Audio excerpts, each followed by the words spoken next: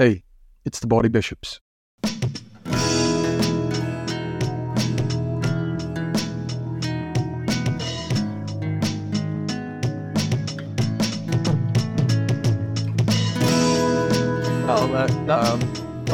Did you start it? I did it. Of course. I've been running, as you know, and I do. I finished. I did 10 kilometers last week. I did for the first time in my life a park run. Someone asked me the other day, "Did you not?" Oh yeah, Rabba asked me. Did I not do cross country at high school? And I did do cross country, but I used to when like the teacher ran with the pack, and I would be behind, and then I would just like sneak away and walk around. Get an ice cream. Just walk around the streets in Ballyclare, and then I would know where they would be coming back on the loop. So I would just like go through the alleyways that way, and then they would run on ahead of me, and I would just kind of like run as if I was there. So that was my normal. But now I'm running 5Ks, 10Ks, and wow, next week's the park run. You're coming. That's big. I'm going to try to come. Yeah, a few people signed up from the church now. They're coming. This would be good, won't it? Yeah. Be nice. I've got Saturday morning free, so yeah, it would be. Yep, it'd be nice. I'm not going to be competing with Jacob. No way, man. Jacob was 12th. It's crazy. 500 and something people, and Jacob was 12th. I was 262nd. Three young whippersnappers. Yeah, I was. That was good for you. It's a good run, and she get Baldy Bishop Running Club T-shirts. Pretty cool. Yes, definitely represent the logo. Or we could expand it. We could make it the B7 Running Club. Yeah. The bearded body bishops of Blurton Baptist. Yeah. The Bible believing bearded bird. Yep. Yeah. So like that anyway. B7. So we're going to start James this morning. So we're going to run right into this letter to James.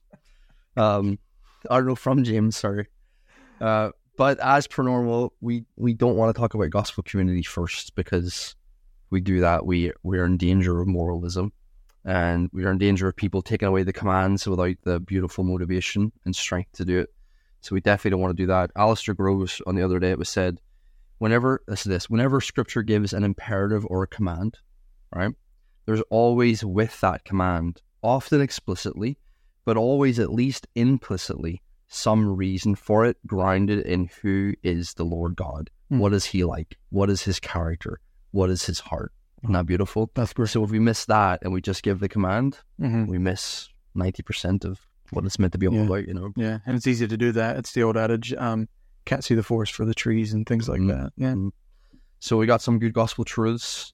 Martin Luther didn't like the epistle from James. He said it was an epistle of straw. I know.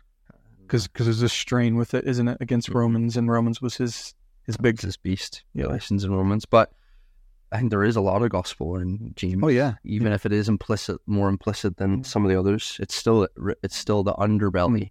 It's the foundation of the whole thing. On the topic of Luther, to be honest with you, if someone like Luther could miss this, then how easy is it? Just for regular people in the church. Yeah. And us as just pastors in Heron Croft. Baldy bishops, man. Yeah. We can miss this stuff. Could miss it. Yeah. We've talked about so often, we did miss it for a very long time. Yeah. Didn't we? Yeah, we had some confession about that this morning, didn't we? Yeah, we did. Yeah. About how we used to teach the Bible and stuff. Yep. So yeah, gospel, truth, and identity. It's there. Yep. Yeah. I think chapter 1, verse 5 starts to tell us who God is, which I think is the proper starting point in any conversation. And this is something that our conversation was going to earlier. We won't go into details, but so often we start with a man-centered focus. So we start looking at ourselves and then impose something about ourselves onto the Bible. And it's really, really important that we start with who is God. Yep. So in chapter 1, verse 5, it says, if any of you lacks wisdom, let him ask of God, who gives to all liberally and without reproach, and it will be given to him. All right. So what does this tell us about God? Yeah, God is generous. So often we allow our experiences and our emotions to dictate who God is, how I feel about God or what I'm facing right now. However, God's character, it's not actually determined by my circumstances or by my feelings, but what Scripture tells me God is like. Yeah. And this verse tells me that God is generous. So the spirit of the age is the spirit of my truth. So the truth is to me what it is to me, and it is to you what it is to you. Yeah.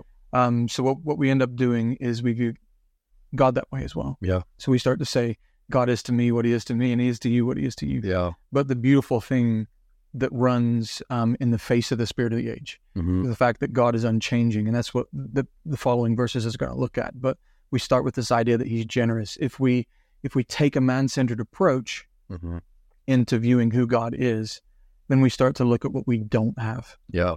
What we want, what we desire. But when we start with God being a generous God, then we have things in the right That's way. beautiful, man. And our circumstances change and our feelings change, but the character of God doesn't. And the scriptural claims about him don't. So that remains fixed. So yeah, he's generous. When it says when we ask God, he gives to all liberally. He gives generously. He gives out of his abundance. And then it says without reproach. So he's not rebuking us. It's not cold indifference or anger or hostility or mockery. Like, you need wisdom. What do you like? He generously, gladly gives it to us. Yeah. So how many times do you come to God and just be honest with me? I know you don't have a number you can put on this, a figure, but how many times do we come to God in prayer and we think, man, I'm being such a burden to God? Yeah. A lot of times we come and we think, oh man, he's going to be like all them again. Yeah, or just like he's hearing me with indifference. Sometimes that comes across. But verse 5, it tells us otherwise, doesn't it? Yeah. He gives generously and it doesn't reproach us or upbraid us. Because if that was us, we'd probably be like, you muppet, you should have got this by now. You know what I mean? but God approaches us generously, not with that cold indifference, but he wants us to come, doesn't he? So yeah, verse 5, obviously context is wisdom, but principles for everything. We of course come to a generous God. So chapter 1, verse 17, God is the Father of lights and he's the gift giver. Every good gift and every perfect gift is from above, comes down from the Father of lights, with whom there is no variation or even shadow of turning. So every good gift comes from God. Wisdom comes from God. But every other good gift comes from someone who is generous enough to give it, who does not have to give it. That's the thing about God, is God does not have to be generous to us, but God in his generous and gentle nature toward us, for Christ's sake, gives us generously. Yeah, beautiful. And the Father of lights is this idea of him being the author and source of all light. There is no darkness in God.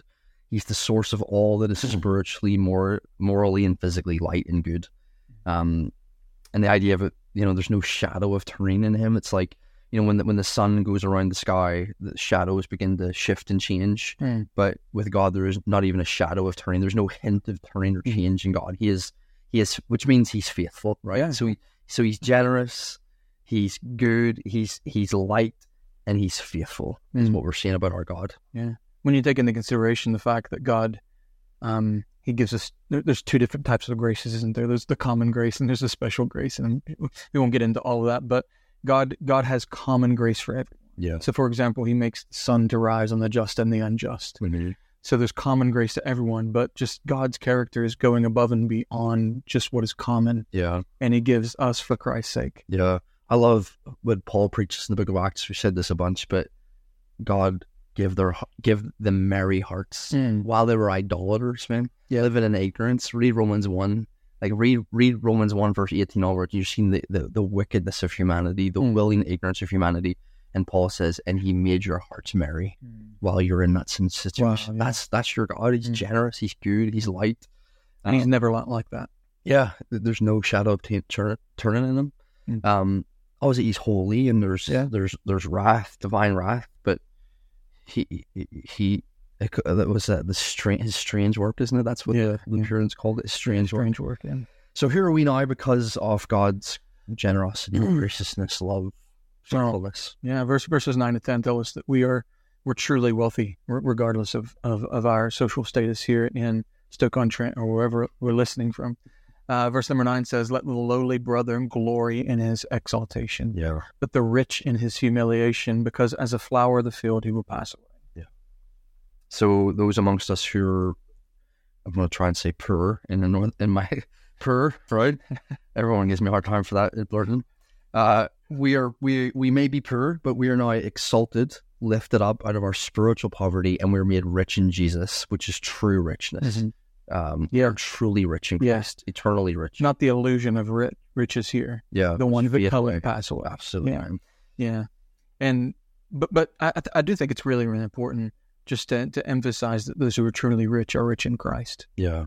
And all of that wealth grows out of knowing Christ. Yeah. And then obviously, if you're a Christian and you're wealthy, that's okay. But you've come to realize that you were still spiritually poor. Yeah. And your material wealth could do nothing to save you or help you to grow to be more like Jesus.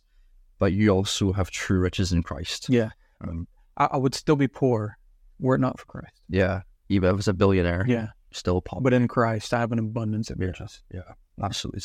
It's like in after World War II or after World War I, in the German money was worth nothing, and you could have like billions and it was worth nothing, and like in eternity, the billions of sterling or dollars that you have here is worth nothing. It comes nothing in your economy, and your economy comes. So chapter 2, verse 5 is kind of on the same train of thought. Listen, my beloved brethren. Has God not chosen the poor of this world to be rich in faith and heirs of the kingdom which he promised to those who love him? So more about this is saying God is interested in the poor, the needy, the oppressed, the downtrodden, the low, the humble, and the humiliated. He's interested in those people. It's part of who Christ is. And we looked at this in the sermon a few weeks back, but Isaiah 61, Jesus read this in the synagogue and said, "Today the scripture is fulfilled in your ears." And it says, "The Spirit of the Lord God is upon me, because the Lord has anointed me to preach good tidings to the poor, has sent me to heal the brokenhearted, to proclaim liberty to the captives, the opening of the prison to those who are bound, to proclaim the acceptable year of the Lord and the day of vengeance, to comfort all who mourn and console those who mourn in Zion, to give them beauty from ashes and oil for joy in the morning, the garment of praise for the spirit of heaviness." We're just saying this is who Jesus intended to really come and reach. Yeah, it was part of the Messiah's plan, part of God's plan for Messiah 700 years before he ever came. Yeah, lovely. And as you read the Gospels and you see who Jesus was moved towards, it's the outcast, the shamed, the broken. Yeah, God loves to take such people like that and who are aware of their own desperate need and then make them rich in Jesus. Yeah. You know what? It's easy to read into to verses like the ones that we just read, and read into this verse as well, and in James 2:5, and read someone else into that verse. To think of someone maybe on the streets who's hard on their luck, as we would say, or think of someone whose marriage is falling apart and is falling on hard times. We tend to think of someone else in some type of a different condition and read them into this passage, but really, we're just as needy as them. We are the ones that Jesus came for as well. Yeah. And we're now heirs of the kingdom. He's promised it to us, and we're going to experience its fullness one day. Yeah. So that's who God is, who we are. Why do we have all of that? Well, chapter 1, verse 18 says, "Of his own will, he brought us forth by the word of truth, that we might be a kind of first fruits of his creatures." So it's his own will to do this, because God is good. Out of his own will, he wanted to give us this rebirth. No one had to twist his arm behind his back. No one had to make him this contract of, "I'll scratch your back if you scratch mine." It's his very nature to show mercy, kindness, and love. Yeah, God never gives having to say, "Do I have to?" Wow, that's good. He never prefaces giving to us and being like, "Oh, do I have to?" Lovely. Yeah. But yeah, so you think about when Jesus gathered a crowd together, Pharisees, broken, all these people all together, and those who were under the bondage of the Pharisees, under the bondage of the Sadducees, forced to do things that the law never told them to do. Jesus gathers them together and could have said anything and opened his heart to them. And it's like the book Gentle and Lowly from Dane Ortland. What did he say? Yeah. He said, "Come to me because I'm gentle and lowly." Yeah. So he invited them to come, knowing how broken they were. Yeah. He invited them to come. Yeah. So it's of his own will. It's very hard to do this. And in 2:23, Abraham believed God, and it was accounted to him for righteousness, and he was called the friend of God. So, yeah, we've trusted in God's character. We've come to believe his promises. We've put our faith in the death and resurrection of Jesus, and we've been counted as righteous, good, whole, pure, clean, just. We're friends of God now That's mind blowing. Yeah, and that makes all the difference. Yeah, doesn't it? To be a friend of God. We were once enemies of God, once hated God, as the song said. Had He not loved me first, I would refuse Him still. But now I'm a friend of God. I'm not. Yeah, once your enemy, now seated at your table. That's it. Yeah, beautiful. So yeah, God is good, generous, unchanging, kind, merciful, and loving. We, the spiritually poor, have put our trust in Jesus, and He has lifted us up, given us rebirth, and made us rich heirs.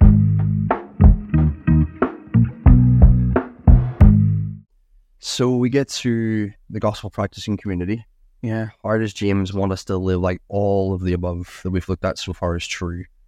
Sorry, go ahead. I was just going to say, just to sum it up, I mean, like you said, how does James want us to live like God is good, generous, unchanging, kind, merciful, loving? How does God want us to live like we are, we the spiritually poor have put our trust in Jesus?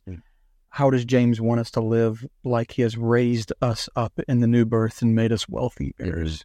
How does that look like practically? And not surprisingly, James has a lot to say about how we treat one another. Again, like all the other epistles so far. Yeah. So we're going to just spend today looking at the tongue.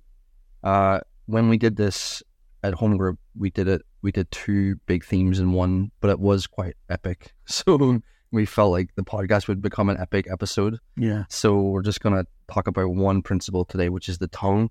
And then the next one will be about compassion, which is a lot of what we see in James as well. So yeah, verse 19 to 21 is our first thing about the tongue. Yeah. It says, so then, my beloved brethren, let every man be swift to hear, slow to speak, slow to wrath. All three of those things are very difficult. Can't be done in the flesh. For the wrath of man does not produce the righteousness of God. That is so hard. Verse 21, therefore lay aside all filthiness and overflow of wickedness, and receive with meekness the implanted word, which is able to save your souls. Yeah, man, this is tough stuff. Verse 20, I think, is, when you're angry and you're angry because of someone else's sin. I remember Dean and I talking about this recently. When you're angry at someone else's sin, and then you respond in anger, then you're sinning. That's sinfully angry. Then you're not actually going to bring about any righteousness. Yeah, I had a good chat about what that would look like. And so anger in words. This is big stuff. We are first of all, he reminds us just before he gets into this, we are beloved siblings, my beloved brothers and sisters. And then he says it. So it's because of your relationship in Jesus. Yeah, this is how to live. Quick to hear, slow to speak, slow to anger. Yeah, and there's loads in Proverbs about this. Maybe we won't go through all the verses. Or you think we should? Yeah, we can read a couple of them. See how we get on. Yeah, Proverbs 10:19, in the multitude of words, sin is not lacking, but he who restrains his lips is wise. Proverbs 13:3, he who guards his mouth preserves his life, but he who opens wide his lips shall have destruction. Proverbs 14:17, a quick-tempered man acts foolishly. 14:29, he who is slow to wrath has great understanding. Proverbs 17:27, he who has knowledge spares his words, and a man of understanding is of a calm spirit. Proverbs 19:11, the discretion of a man makes him slow to anger. Proverbs 21:23, whoever guards his mouth and tongue keeps his soul from trouble. The last time I read through Proverbs last year, I underlined and actually wrote out all the ones about anger. I mean, like understanding and calm spirit, because it's like, I know this is like a sin of mine, a besetting sin, I guess you would call it. But what we're seeing here, this link between Proverbs and James, is that James is essentially telling us that the followers of Jesus, because of the new life they have and the Spirit of God who works in them, they're the ones who are able to be truly wise ones in this world. So when you're reading Proverbs, you're reading, what does it look like to be truly wise?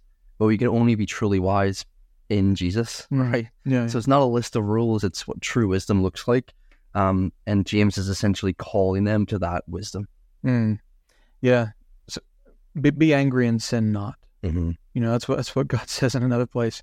And it's not necessarily saying it's wrong to be angry about everything. There's some things it's okay to be angry about, like child abuse, racism, like there are things we can be angry about, but not responding in that anger, not using that anger as fuel for my response. Because you'll not produce the righteousness of God.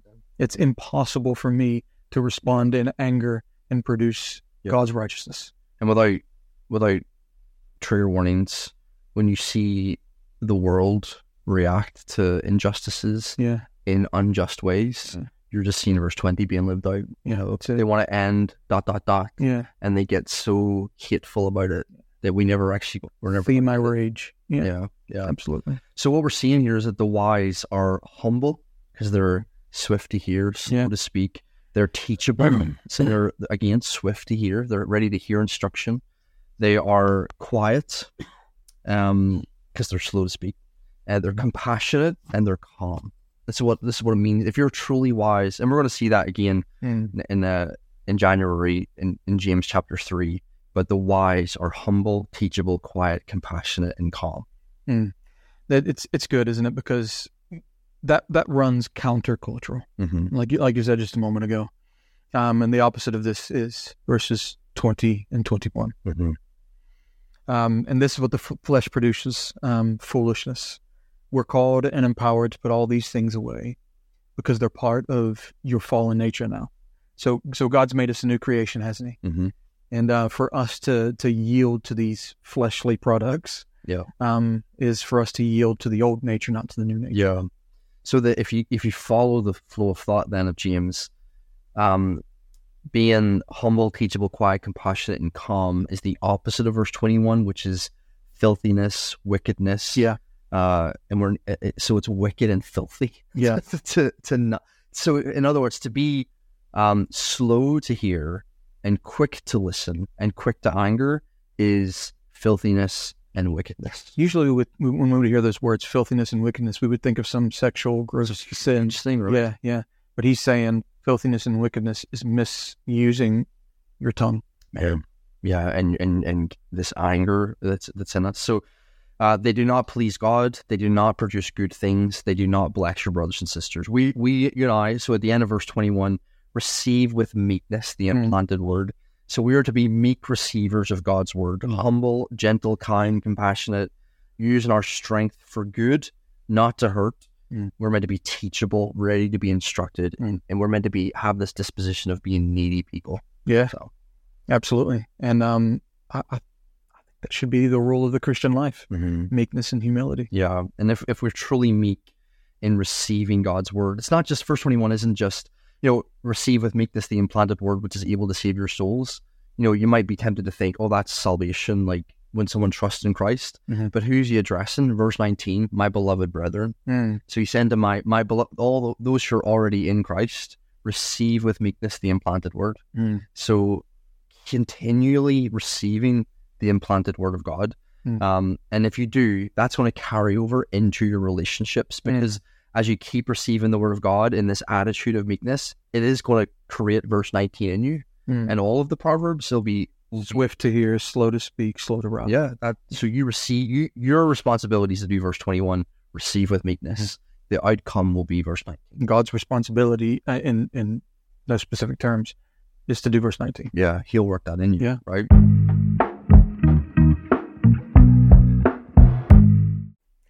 Yeah, running on from the theme of being humble and our reactions, not trying to stir up the wrath of man and expect the righteousness of God to somehow come from it. We jump ahead to chapter 3, verse 2. For we all stumble in many things. If anyone does not stumble in word, he is a perfect man, able also to bridle his whole body. And then just jumping ahead to verses 5 to 12 of the same chapter.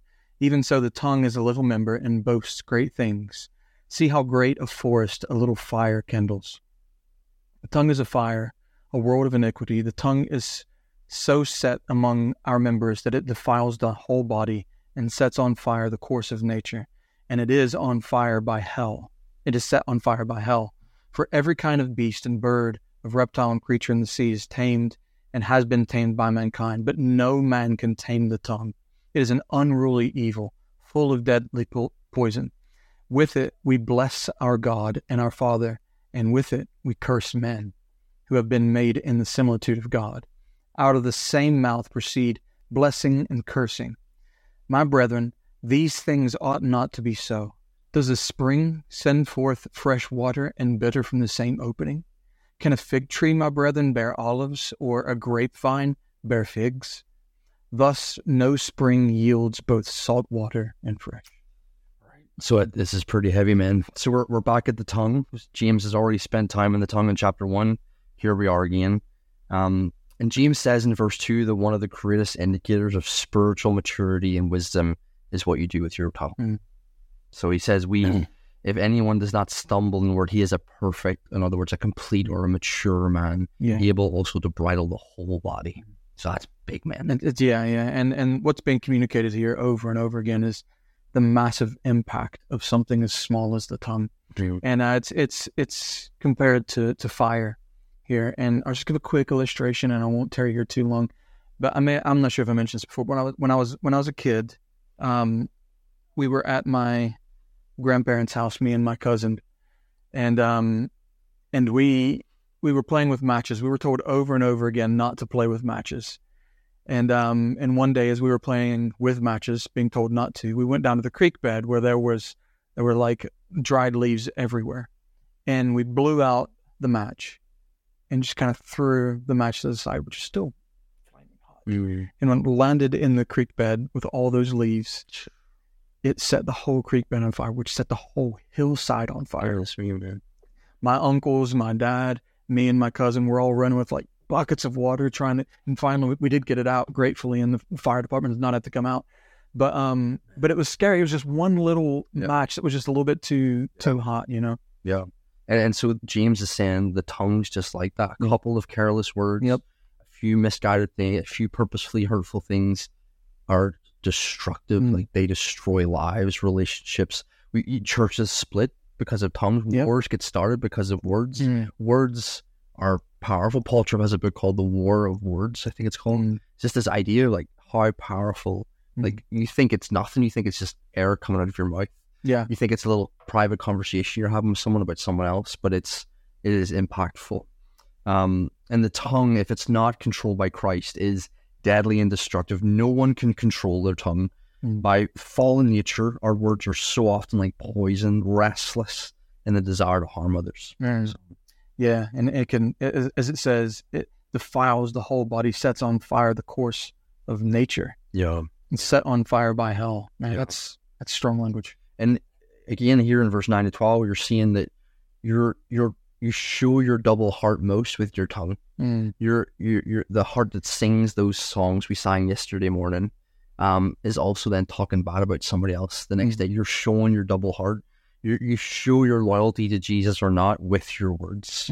That's really powerful to think about. I'm showing my faithfulness to Jesus by what I choose to say. You know, it's powerful. So idle words are really important, don't they? And if one tongue can cause so much damage, imagine the devastation that many tongues can bring in a church family. So this is really important about gossip and slander, harsh and unkind words, unthoughtful words. And if just one word from one person can cause that much damage, imagine if there's a culture in the church where it's okay just to turn a blind eye or close the ear to gossip, but still like be okay with it circulating around. How much damage could be done? I can't remember what verse it is. It's in the Proverbs somewhere, but I think we talked about this recently, how like even an ear that listens to gossip is also a liar. Talk about if you expect that. And that's really strong. So both the ear and the tongue here can be involved in this really destructive sin. Certainly, So this can be quite depressing to think about all this, the power that your tongue has, but it can be used as a force for good. The same tongue that can rip and tear and hurt and harm can be transformed by Christ to heal and to help. It's impossible for us to do that without Christ. But with Christ and the Holy Spirit empowering us, then we can. So verse 8 again, no man can tame the tongue, but there was one man who did. And if holiness is Christ in me, which I believe it is, then the Holy Spirit, Jesus said when the Spirit comes, he's going to be producing in you Christ-likeness. He's going to be pointing you back to me over and over again. So think, right? We said how horrible culture of gossip, slander, and harsh and unkind words and unthoughtful words would be if we had a whole body where that was taking place. But think about the other side of it. What if we had, which I think many times we do, thank God. What if we had consistently from everyone in the body, we had this culture of using our words, not for gossip, but to build people up, to heal, to help, to encourage. It's vastly different, isn't it? And that's what God wants to work in you. So that's his desire for you, is that you would be someone whose words are beautiful and edifying, building up, helpful. This is what he wants to work in you. This is what he is working in you if you're a follower of him. So Christ tamed his tongue. Everything Christ said was purposeful, helpful, good. Even when he was rebuking and admonishing the Pharisees, it was not done in this sinful anger way like we saw in chapter 1. It was gracious. It was good. His words. He tamed his tongue, and then he died for every untamed tongue there ever was. He died for, the Bible says you give an account for every idle word. So all the idle words that you've ever spoken that are sinful, Christ died Christ Jesus died as a gossip, as a slanderer, as a mocker, as a reviler. Even though he wasn't. Wow. So, thank God for that, man. So he forgives us and he transforms us from the inside out to live this out in our lives. So that, speaking into what you said just there, and I know we need to wrap this up real quick, but there was a fellow that was at our church for a while. He was an Iranian asylum-seeking immigrant, and when he was in Iran, he was forced out just for trying to request to read the New Testament. And bounty on his head, runs to Britain, ends up in Sheffield somewhere, goes in a Baptist church, and before he goes to the Baptist church, he goes to the library. He rents out a New Testament, and as he's reading the New Testament, he's saying exactly what you said a moment ago. He's rebuking the Pharisees, he's rebuking the Sadducees, but there's such love and compassion in what he's saying, and this really resonated with him, where he said, okay, well, whatever this man says, now that I've seen his response to his enemies, whatever this man says, I'm going to believe it. And he read the rest of the gospel, and he got up to the crucifixion and didn't read any farther, and went to a Baptist church on Christmas Day, to a Christmas Day service, and heard the gospel of Jesus for the first time. And he said, growing up a Muslim, I'd never had a Christmas present, obviously. The first Christmas present I ever received was Christ. Was Christ. Oh, wow. Isn't that beautiful? Yes. But it was all because he saw in Jesus's character and attributes like something that was foreign to this world. So if you are listening to this and you're like, I have been a gossip, I have slandered, I've used my tongue like a whip or like fire to hurt people, and you're a follower of Jesus, you can come to Jesus, who forgives his people, who washes them, who cleanses, who died for every idle word, and who wants to renew your tongue, and have you become a person who serves with their mouth. So, amen. God can work that in me as well. And let it be so, Lord, please. When you're reading these commands, you're reading God's desire, and He will get what He wants. So He will make, one day we will be the epitome of quick to hear and slow to wrath when you see Him. So, it's gonna be great. What our glorified tongues are gonna be like someday. Man. And we're just living like it's true. God help us to live out this principle, and then we'll cover the next little section, the next one. Sounds good.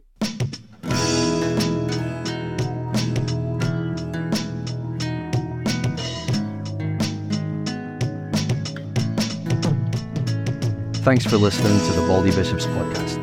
If you wish to get a hold of us, you can contact us at baldybishops@gmail.com, or you can reach out to us on Facebook or Instagram. Hey, do you want to go get it? Okay, that sounds great. Let's go.